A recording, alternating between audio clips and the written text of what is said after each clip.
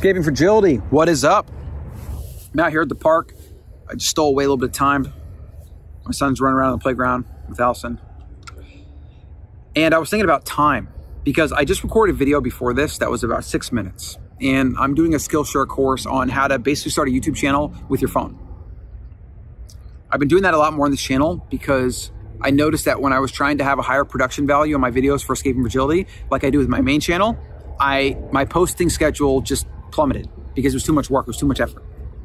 And so a YouTuber I follow, The Uneducated Economist, which I highly recommend you check him out, super smart guy, genuine guy, puts out content, deserves every bit of success that he gets. He's got about 45,000 subs now, and all he does is record videos inside of his car. It's so fascinating. He really motivated me to take this style of just the on-the-go, quick, easy, no editing, one take YouTube style. And now that I started doing it, I'm falling more in love with it to the point where I feel like I want to help the world do this, because if I can get more people in front of a camera to share their story or their message or to educate, to inspire, to motivate, that is super exciting to me. Like that's a way that I can have exponential effect on the universe. And damn, I just verbalized that, and I need to do this. Like this is like clarifying what I might want to start doing more of in my life. And I've already been thinking about coaching and doing stuff like that anyway. So anyways, today's video is about time. So I saw a Wait But Why post, which is a really great blog. I highly recommend reading all of this stuff, but especially the one on Elon Musk or whatever. And he had a graphic on Instagram. It showed his stick figure, his signature stick figure, and a bundle of blocks holding, like stacked this high. And it was 100 blocks of 10-minute increments. So each block represented a 10-minute increment. And the post was kind of the effect of like, look how much time you have in a day, and yet you're talking about not having time. Now, let me tell you what you can do in 10 minutes. And let's expand on this idea real quick. How much time you actually have is actually insane. People totally underestimate what they can get done in like a couple years of focused efforts. It is incredible what you can get done, okay? But let's think about what are some tangible things you could do. 100 of these, mind you, have 100 of these in a waking day. You could read for 10 minutes.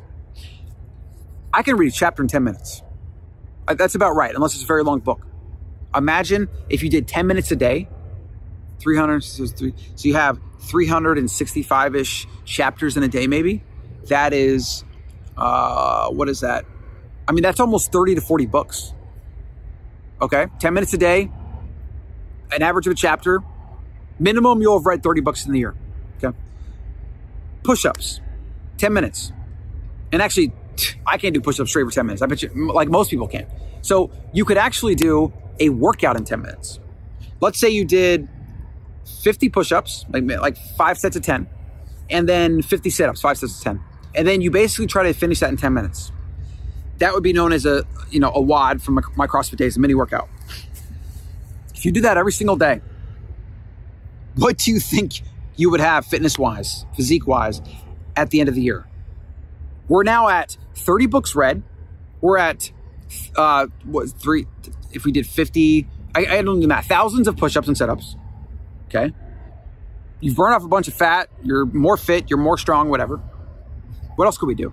10 minutes a day to spend completely focused on your kids. I mean, you could do this on top of what you're already doing.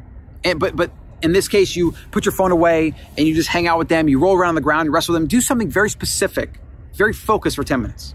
What do you think is going to happen to your happiness and to the relationship you build with your kids? Okay, 10 minutes of studying Spanish. Dude, actually, the more I talk about this, like I need to expand on this topic. I feel like I'm having a little bit of a psychedelic experience with this video. This is insane. Like I'm hitting a flow state here. This is what it feels like when you're just so in the flow and they're just coming to you and it's natural, it's not forced. Anyways, 10 minutes. This concept is insane. I'm gonna have to expand on this.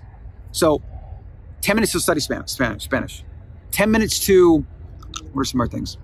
Like your math is not good or you struggle in this one subject. So for 10 minutes a day, you're gonna watch like 1 or 2 YouTube videos that explain, the foundation of math. 10 minutes to study for that test instead of trying to cram the night before or the day before. Like the implications of this are quite literally unlimited. Now, to close this video out, the hardest part that I found, because I've been an entrepreneur for 15 years now, and 99% of the time, things I'm putting off, I always overestimate how long they're going to take. And the hardest part is always the starting. It's the starting. That's why habit research suggests that you should make, if your goal is to do something daily, a daily habit, like let's say you want to do push-ups every day. Your goal should be to do 1 push-up and then build from there, right? And then when you get 2 down, you can build from there or whatever. And usually when you do 1, you end up doing like 10. So you're effectively doing 10 by setting the goal to do 1. You following me with that? That's the same applied to this idea. If you could think of your day as a bunch of blocks of small incremental things to do, the thing that is the magic is the fact that you can do it without a bunch of resistance, without a bunch of mental commitment that just ends up in procrastination. This 10-minute block idea is so profound because it can remove that. Because you can literally do it. There's no excuses. And maybe you have like a power hour where you do 6 10-minute blocks of different things, like all the things you want to work on or whatever. In fact, that's what I think I'm going to do, actually. Like studying Spanish has been on my to-do list. I'm already got the exercise part down, but maybe I'll add the exercise part just to get more push-ups in. Fascinating concept. So let me know what you think in the comments below. I think it's really fascinating. Really fascinating. I'll try to link to the Wait But Why post as well. So start thinking about doing the minimum things for habits you're trying to build, and then build from there, and think about them as a small, tiny block of time and focus on the starting part. That's the key, starting part. Okay, it's getting a little bit dark. I'm gonna see what the family's up to. Subscribe for more.